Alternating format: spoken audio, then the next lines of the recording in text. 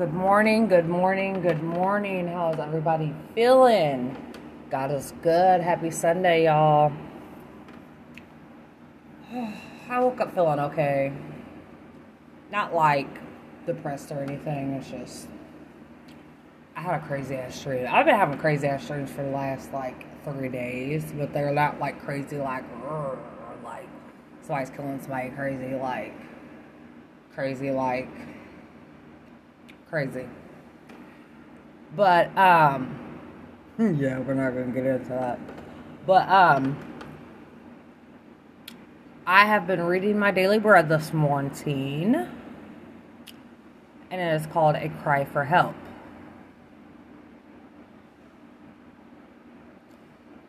It talks about this boy who was upstairs at a bookshop, and he got locked in. And he decided to send out a tweet, I've been locked in this bookstore for 2 hours. Can somebody please come help me? And within minutes, he was rescued. So basically, this passage is about, people going through things and they feel too inadequate to ask people for help. Do not be afraid to ask somebody for help. If you are feeling down, if you are feeling low, if you are feeling some type of way, ask somebody to talk. And I'm even telling myself this because I'm not like the boy that's stuck in a bookstore, but I'm the type of person that I don't like to share my problems. I don't like to express myself. I don't like to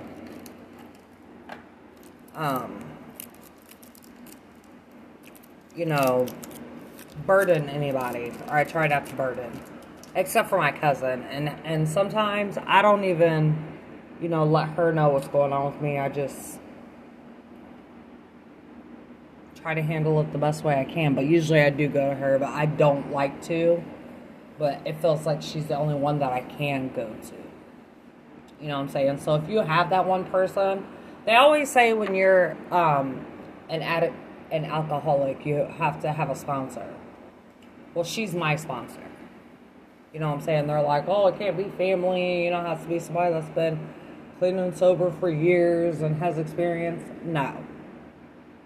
Okay. I changed the game on having a sponsor.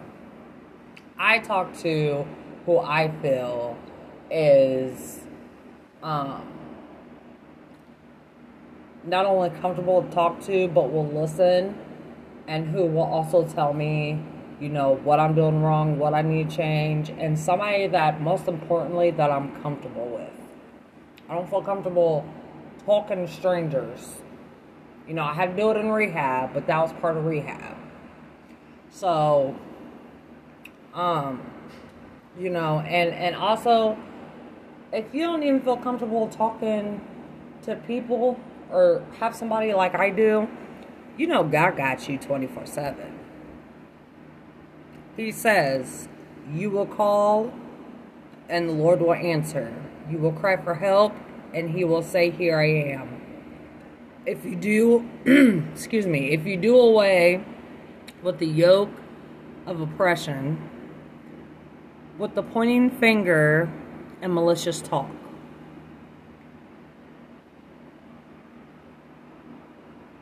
Let's get close to the poor, saying to them, I'm here. For God hears our cries for help and says to us, I am here.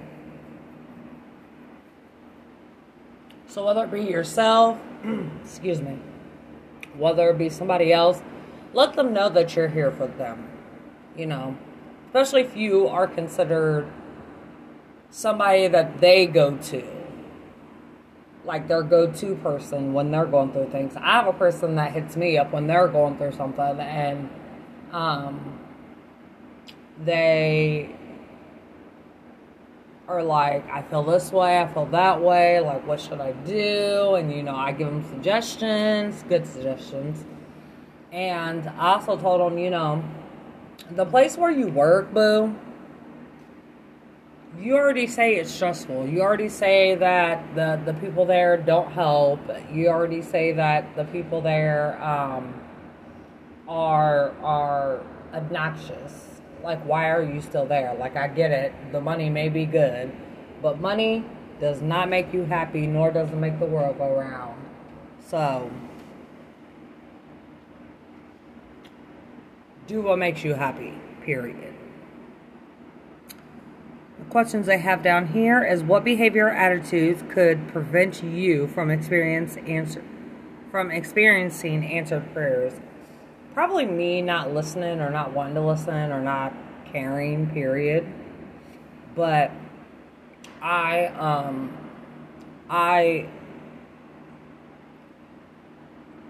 always blessed for answered prayers. Every answered prayer that I've ever gotten, I've been blessed. Trust and believe me. It says, of what do you need to repent? I felt like I've done all my repenting. I've been the bigger person in the situation. There were times where I got called out on my shit. I ain't gonna lie. And I repented then. So, as of right now, I have nothing to repent. And I pray I have nothing else to repent.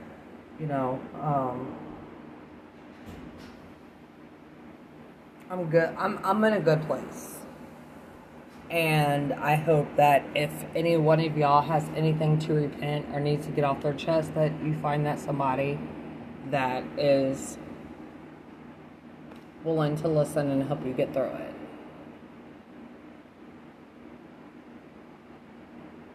So cry for help.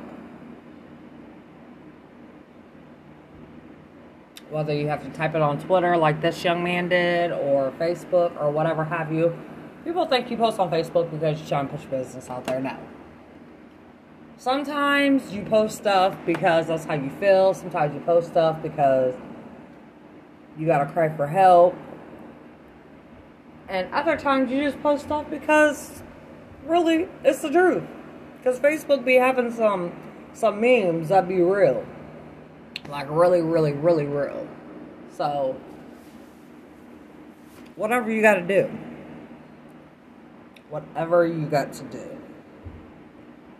And make sure you give thanks to the Lord for hearing your prayers. And ask Him to please help you to be there for others.